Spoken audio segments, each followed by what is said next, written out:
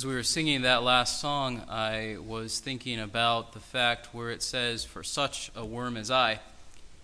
And when we read a phrase like that, we recognize that compared to God, we are like a worm. Now, some of you may like worms, digging in the dirt and seeing them squirm around, but compared to us, they're not significant, right? They're small, they're, to some of us, disturbing, and of seemingly little value. And yet God has redeemed us, God has saved us, and the only appropriate response that we can give is to give ourselves away in service to Him. How many of you have been ever going and you've seen a beautiful picture, maybe at a garage sale, maybe at a home goods kind of store, and you see an amazing picture. Maybe it's a sunset, maybe it's a landscape, maybe it's a picture of some kind of flower or animal, just something that strikes you that is amazing and beautiful, and I wish I had a spot for it in my house, or I'm going to make a spot for it in my house. And then you look a little closer, and you look at the frame around the picture, and you say, wow, that frame really doesn't go with that picture. Not even that it has to look brand new or be without some kind of blemish, because sometimes pictures are framed well with old weathered wood or something that has just minor flaws in it, but they fit with the picture, with the painting.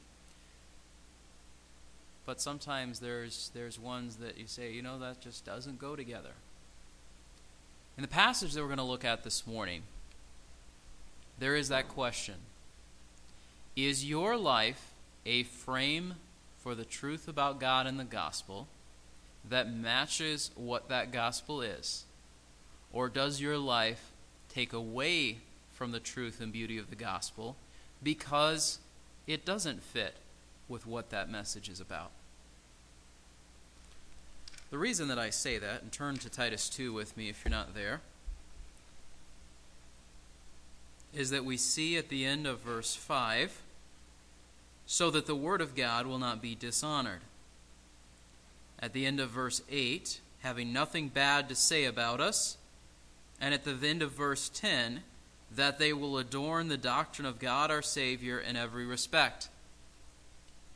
Our lives should frame the gospel in such a way that there is no basis for people to speak badly of it, that it adds to rather than taking away from it, and that it does not bring dishonor to it. What does that look like in the context of the church? Paul has been writing this letter to instruct Titus, and so he starts out this chapter in verse 1 to speak the things fitting for sound doctrine. And then he's going to go into what those things fitting for sound doctrine look like, and he's going to describe the sorts of relationships that we see in the church, that we ought to see in the church. He starts out by appealing to older men. They are to be temperate, dignified, sensible, sound in faith, in love, and perseverance. Why is it important for older men to be temperate? Well, the word temperate there sometimes is used in the context of not being a drunk, but it also, in this context, I think is probably primarily focused on being sober. That they would be serious about the things of God, that they would be sober in following after God and setting an example in that way, that they would be dignified. There is a time and a place for a grandfather to joke with his grandkids and have fun with them and that sort of thing.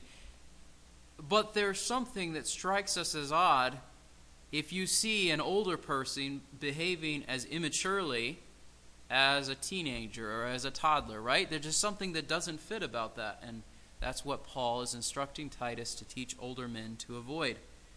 The word sensible we could also understand as prudent. When I read the word prudent, I was joking with my wife the other day. I said, when I see the word prudent, I think of the verse in Proverbs, the prudent person sees the evil and avoids it. I think of getting stuck behind the smart bus going up and down John R. Because you see it, you see the traffic starting to slow down, you've got a narrow window to get another lane, or you're going to be stuck for an extra 5 minutes, and that's just a fact of life. Prudence is like that. You look out for things that are going to be either small difficulties, like your trip taking longer, or much larger difficulties, like the course of your life being ruined. So, as an older man, do you watch out for things that will shipwreck your life, that will destroy the course of your life? Or did they just come up on you suddenly and you're overwhelmed by them? Sound in faith. This idea of being sound in something is a phrase that Paul uses several times in this letter. He wants them to be sound in faith in verse 13 of chapter 1. It's this idea of it's a faith that is godly, appropriate, worthy. It is a faith that is true. Are they sound in faith? But not only in faith, but also in love and in perseverance. Because someone could say, I have faith, but if they don't have love, if their lives are not marked by that love, there's a sense in which their faith is shown to be, if not a lie, at least inadequate, right? And the sort of love that we're looking at here is not the sort of love that says, this person makes me feel good, so I want to do things to make them happy, and sort of a shallow kind of a love. It's a love like Jesus had that says, whatever is best for the other person, I am willing to sacrifice of myself and love in that way. And Paul calls older men in the church to show that kind of love. Why is perseverance so important? Perseverance primarily in faith, but just in general. Because there's a natural sense in which those who are younger look up to those who are older, and in the same way that it would be foolish for an older man to act immature like a child, there is also something heartbreaking and faith-withering about someone who claims to know God and then gets late in life and just sort of goes off the deep end. They abandon the faith, they live in open sin, they destroy their testimony before those who are watching them, and so Paul admonishes older men to persevere and set an example in doing so. And then he comes to verse 3. He doesn't jump immediately to younger men. That comes a little bit later in the passage. He goes then to older women. Older women are to be reverent in their behavior, not malicious gossips or enslaved to much wine, teaching what is good. Reverent in their behavior probably primarily would be reverence toward God, but just generally acting in a way that would be appropriate to the situation. What are they not supposed to be? Malicious gossips, nor enslaved to much wine. What is gossip? Gossip is repeating information about someone for the sake of building yourself up and making them look bad.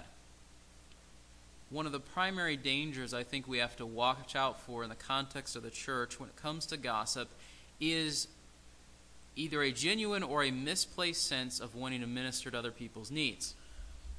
If someone comes to you and says, here's what's going on in my life, and then you say in prayer meeting on Wednesday night, hey, did you know this is going on in so-and-so's life?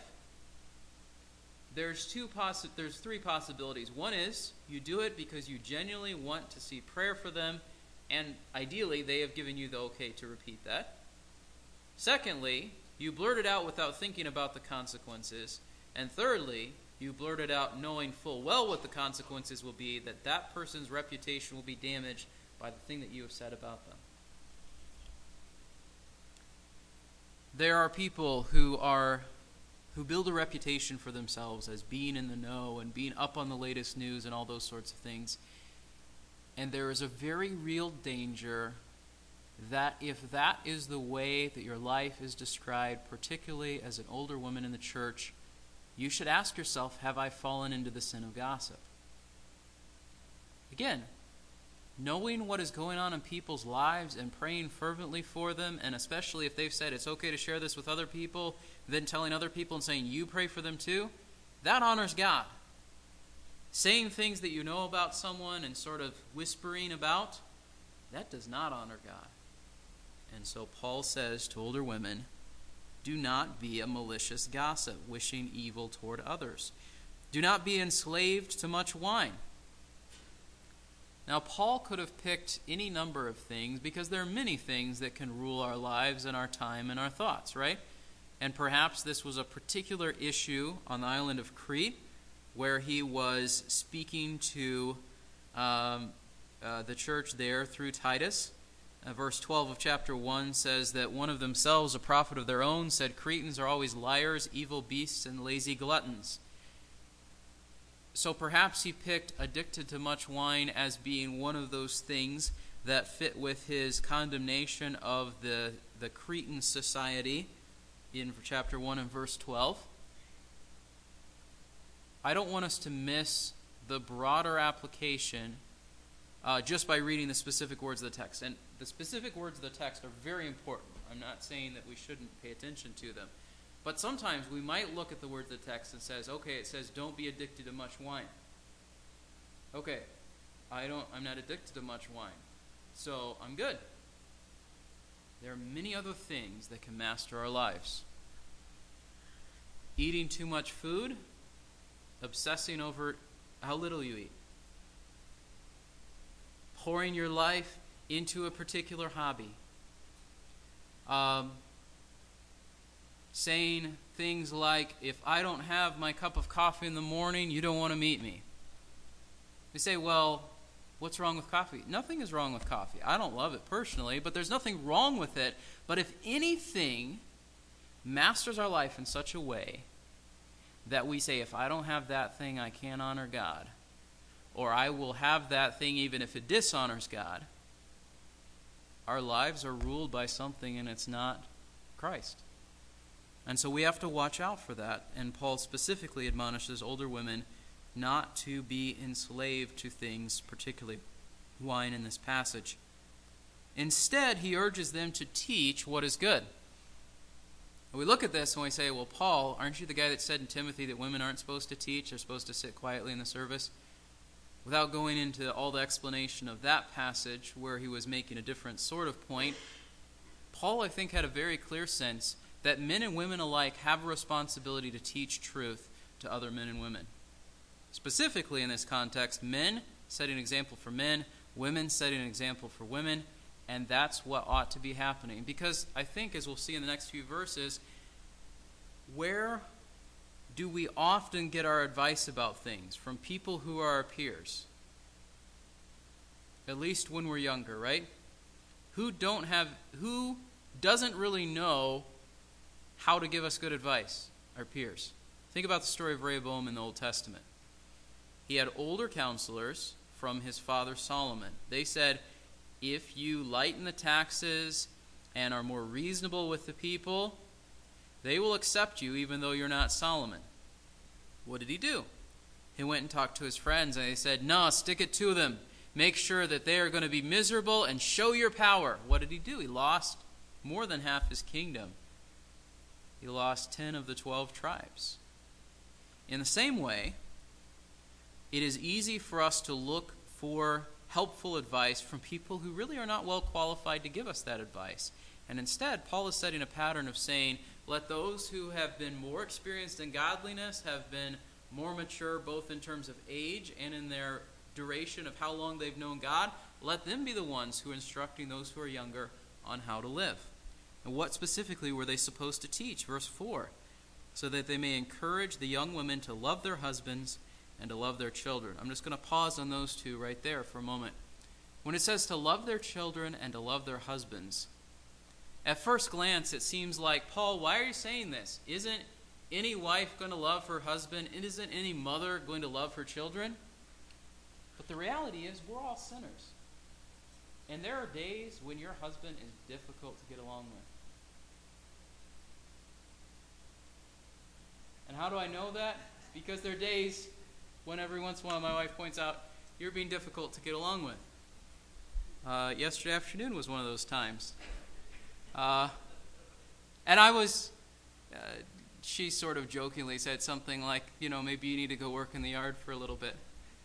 But it was true. I was being difficult toward my family. Are you, as a wife, going to love your husband on the days when he is difficult? part of the thing that will help you to do that is if other godly women, particularly those who are older than you, will do that. They will say, love your husband. They will say, love your husband, even if perhaps they've never been married.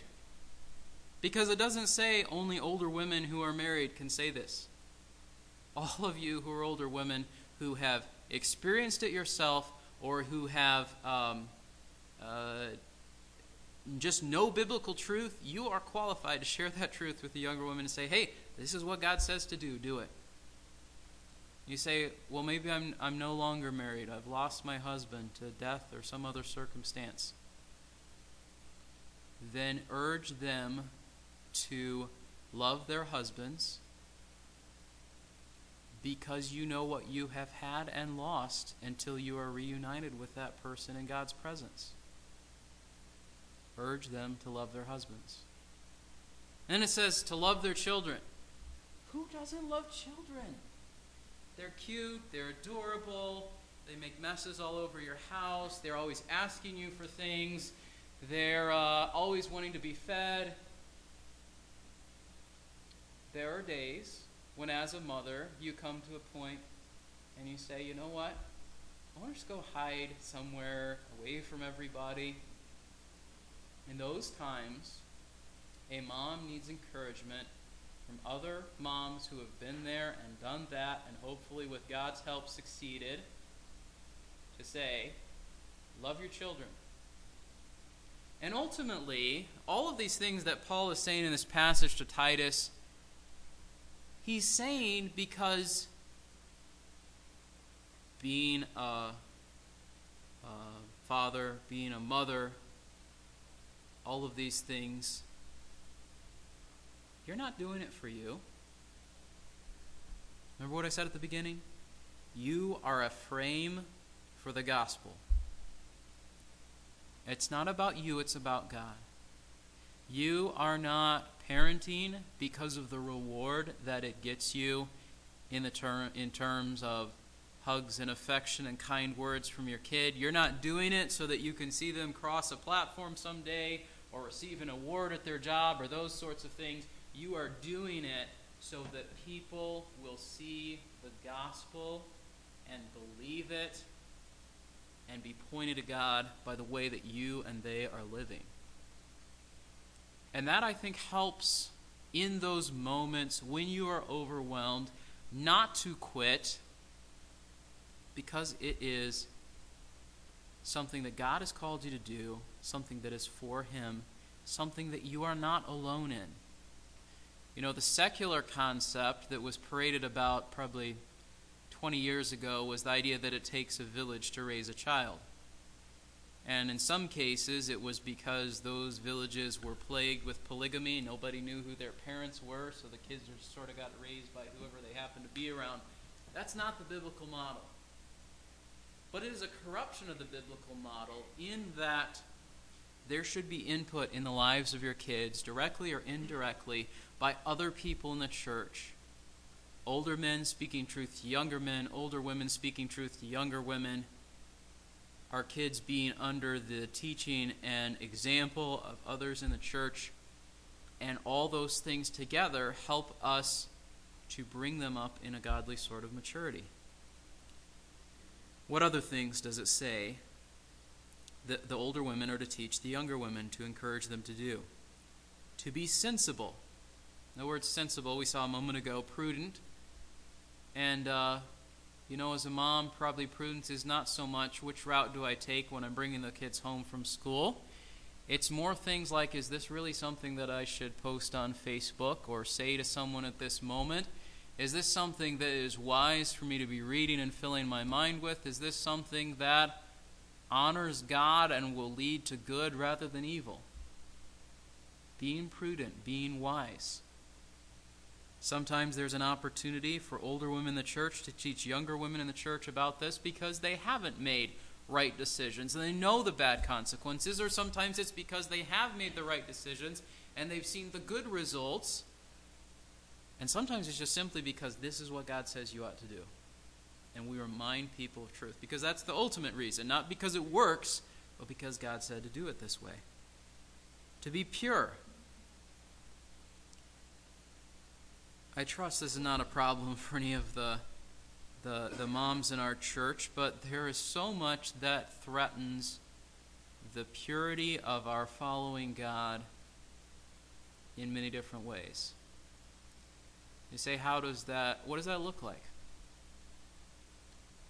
Well, it looks like my wife and I were watching a few episodes of a TV show from the 90s, and we thought, well, this seems like it's starting out okay, and then very quickly it was glorifying adultery, homosexuality, lying, murder, cheating, and we're like, we shouldn't be watching this.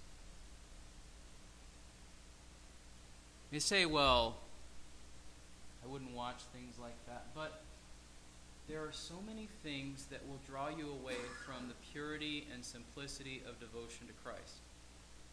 And it doesn't have to be all the things that sometimes preachers tend to get mainly focused on, like don't look at bad pictures and don't read bad books or watch bad movies. Purity can affect your lives, or lack of purity can come in many other ways.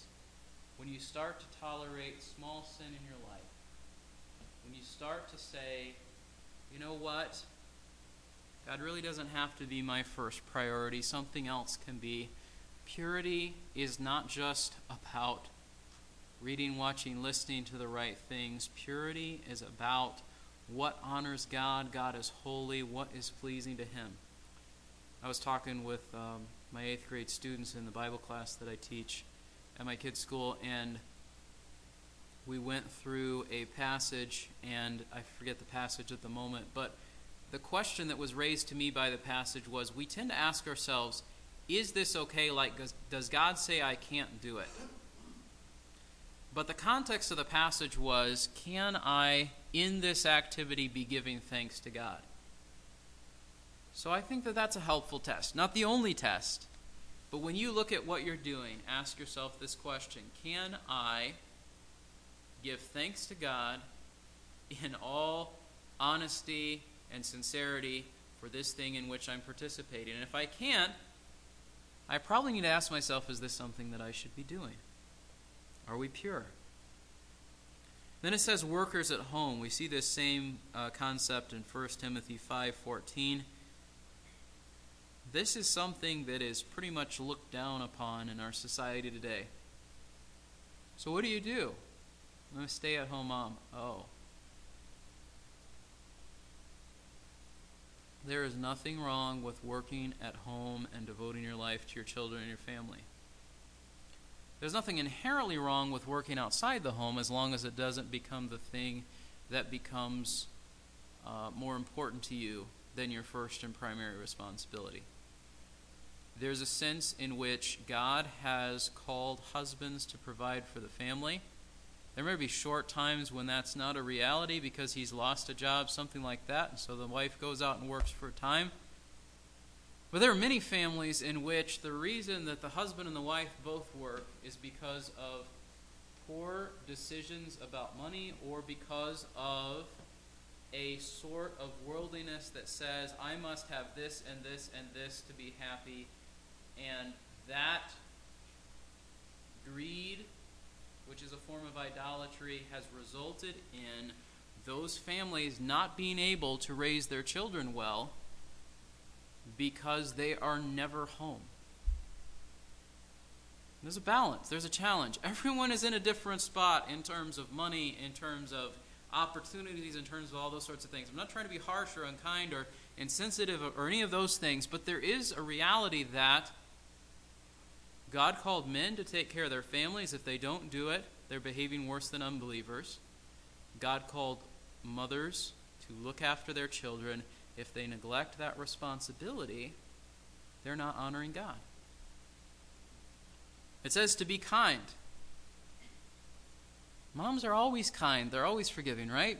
No, there are moments when we are sinners. Instead of saying, please pick up your socks, I already asked you to do that, you say, why can you never do anything right? Is that kind? No. Is that the sort of way we talk sometimes? It's not just a mom thing. It's something all of us struggle with. But Paul is saying that older women ought to encourage younger women to be kind. And the next one is really unpopular in society today, to be subject to their own husbands. Husbands have a responsibility not to be idiots and not to be jerks. Wives have a responsibility in God's sight to obey the leadership of their husbands. That's not a popular concept. We want to say nobody has to obey anybody else. Let me just give you a parallel example that shows that's not true. Have you ever worked for someone else? You have to follow what they say. Does that mean that you're worth less as a person because of it? No. But then when it comes to the marriage relationship, we say, well, if the wife obeys her husband, then that's unfair to her. She's worth less. She's not sticking up for her own rights. The biblical pattern is God calls men to bear the heavy responsibility of leading their homes and doing so well. And God calls women to do the difficult job of following their husband's leadership even when they're wrong. Not wrong as in do this sin, but wrong as in that probably wasn't the best decision. Even when they maybe should have asked in a different way. Again, not being abusive, but sometimes a husband could be impatient with his wife and say, why didn't you do this and this and this? And there's still a responsibility for her to follow and to obey what he said. Again, not a popular concept in our society today, something that maybe some of you in this room struggle with, saying, obey him? Really? That's what it says. And lest we say, well, that's only for younger women. When you get older, you don't have to do it anymore. How are older women going to teach the younger women to do it if they're not doing it themselves, right? So that's something that I think that Paul is urging them to teach. And what is the point of all these things? It's not love your husband, love your children, be prudent, be pure, all these sorts of things, just so you can be the perfect wife and perfect mother and never get what you want and all those sorts of things. That's not what he's saying. Why is he saying do this? Look at the last phrase, so that the word of God will not be dishonored. Here's the bottom line. If you say, I know and I follow Jesus, and the Bible says, love your family, but you don't love your family. The Bible says be pure, but you're not pure. The Bible says follow your husband's leadership, and you're always saying, here's how I'm not going to do what he wants me to do. You are dishonoring the Word of God. You're like the frame around the picture, that it's a beautiful picture, and it's like the frame is a bunch of neon lights saying, hey, look at me, instead of the thing that they're supposed to be looking at. So is your life about making the gospel known, or is it about making yourself known? And say, okay, if I stopped there, I would not be doing service to the whole of the chapter, because he moves on, and in connection with what he said in verse 2, he also says the way that younger men are supposed to act. Urge the young men to be sensible. That word again, prudent. In all things show yourself to be an example of good deeds with purity and doctrine, dignified, sound in speech beyond reproach, so that the opponent will be put to shame, having nothing bad to say about us. He doesn't primarily here speak to husbands. He does that in other passages. Ephesians 5, for example. Primarily here, he's saying to Timothy, you be an example to them in the same way that the older men in the church are being an example to them, so that the younger men will be godly men and be the right sort of people that they ought to be as husbands, as fathers, as just church members. And what things does he call them to do? Be prudent. Why are car insurance rates higher for men in their 20s than they are for women? Because we tend not to be prudent. There's all those pictures on Facebook and Instagram and all of that. Why do women live longer than men? Because they're all like standing on ladders that are stacked in weird ways and all these sorts of things. It may not be popular to be sensible, to be prudent, to be wise in the way that you live. It may not be as fun as doing all the things that you think that you ought to do. But young men ought to be prudent. You ought to be wise. Part of it is what Proverbs says: if you're not wise, if you're naive, if you're foolish, you will make a mess of your life. And part of it is because it dishonors God, as we'll see in just a moment. Paul called Titus to be an example of good deeds. Why is it important to be an example of good deeds? Because good deeds, good works is what God calls Christians to have in their lives. Not, I do good works, and then God says I can go to heaven because of the good works that I did, but rather, because I know Christ and He has saved me, God intended for me not just to say I'm going to heaven, but to say I'm becoming more like Christ, which means I'm doing things that please God. An example of good works. Purity in doctrine. This is a particular admonition for those who teach God's Word, because it is tempting to turn to all sorts of different sources that are not biblical in what they are saying. They may sound good, they may use Christian words, but they are not biblical because it's somebody's idea that they've gone and thrown a few verses on top of. We have to watch out for that sort of thing. Dignified. Again, dignified is not something that tends to be a descriptive word of guys in their teens and 20s and 30s. Dignified.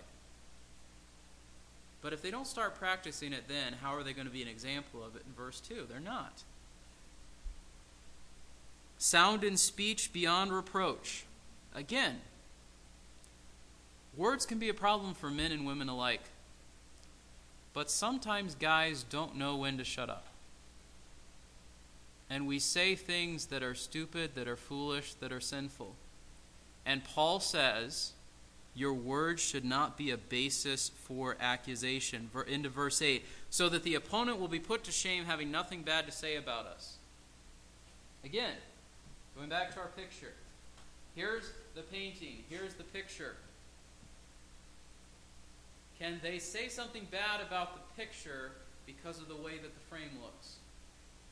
If you don't watch your words, if you get led astray by false doctrine, if you are undignified and foolish in the way that you live your life, then as a young man or as an old man, you will pull people's attention away and have a reason for someone saying, I don't want that because the thing around it doesn't match with it and makes it look bad. And then verses 9 and 10. And we tend to immediately jump to employer, like boss and employee, when we look at verses like this. But let's look at it first in its original context. Bondslaves should be subject to their own masters in everything, to be well-pleasing, not argumentative, not pilfering, but showing all good faith. The reason I think we shouldn't immediately jump to boss and employee when we see a passage like this, just because this category doesn't exist in our society today, is we lose some of the force of what Paul is saying. He says in other places, Ephesians and Colossians, he says masters ought to be the right sort of people toward those under them. And in the book of Philemon, which is the next page over, he says, this guy is now your brother, even though humanly speaking, according to legal condition, he is a slave, so treat him as a brother. But he's not talking to masters here. He's talking to those under authority, and he says, obey them, do what they want, don't argue about it, don't steal from them. What is the temptation? What would have been the temptation for a slave whose master was perhaps difficult in some way? I'm not going to do what he says. I'm not going to do what he wants. I'm going to argue with what he tells me to do. I'm going to take what I want. I'm going to steal from him because he owes something to me because of the way that he's treating me. And Paul says, no, that can't be the way that you live.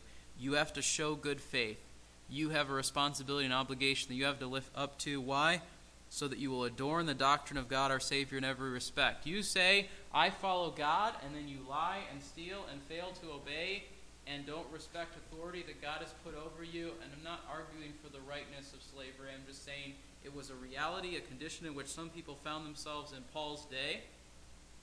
And Paul says in the context of the circumstance where you live, Does your life match up to what the gospel teaches you about the way that you're supposed to live? Does it frame the truth of the gospel, or does it draw away from it? Whether you are a man or a woman, whether you are under authority or over someone, you have a responsibility to give people the right picture of God. You can't be a frame that draws away from the picture. You can't be a frame that makes people not want the picture. You need to be a frame that makes people want the picture and look at the picture, not you, and come to know God. And that is shown in the way that you set an example as an older person, and the way that you parent as someone who still has kids at home. It is shown in the way that we live before God and others. And so we say, well, that wasn't just about mothers on Mother's Day. And the reality is that every passage that talks about mothers in the Bible is set in a larger context of, this is one of many things that you are doing for God. And so we should honor mothers. We should honor fathers. We should honor grandparents, all of those sorts of things. And society affords us opportunities to do so, and we can create our own when it's not so-and-so's day. But we also need to realize that when we honor a mother who mothers well, we are honoring the God that she serves. When she mothers well, she is honoring the God whose name she claims. And she, you, all of us together ought to live our lives in a way that presents the right picture of God and His truth to the world around us and to one another. So let's pray for God's help for us to do this well.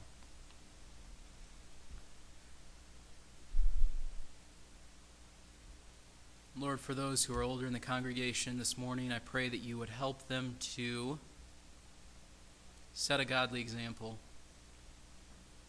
not to buy into the world's lie that you hit a certain age, you retire, and you no longer have any usefulness. It's just time to go and play and live for yourself. For those who are younger, help us to follow godly examples.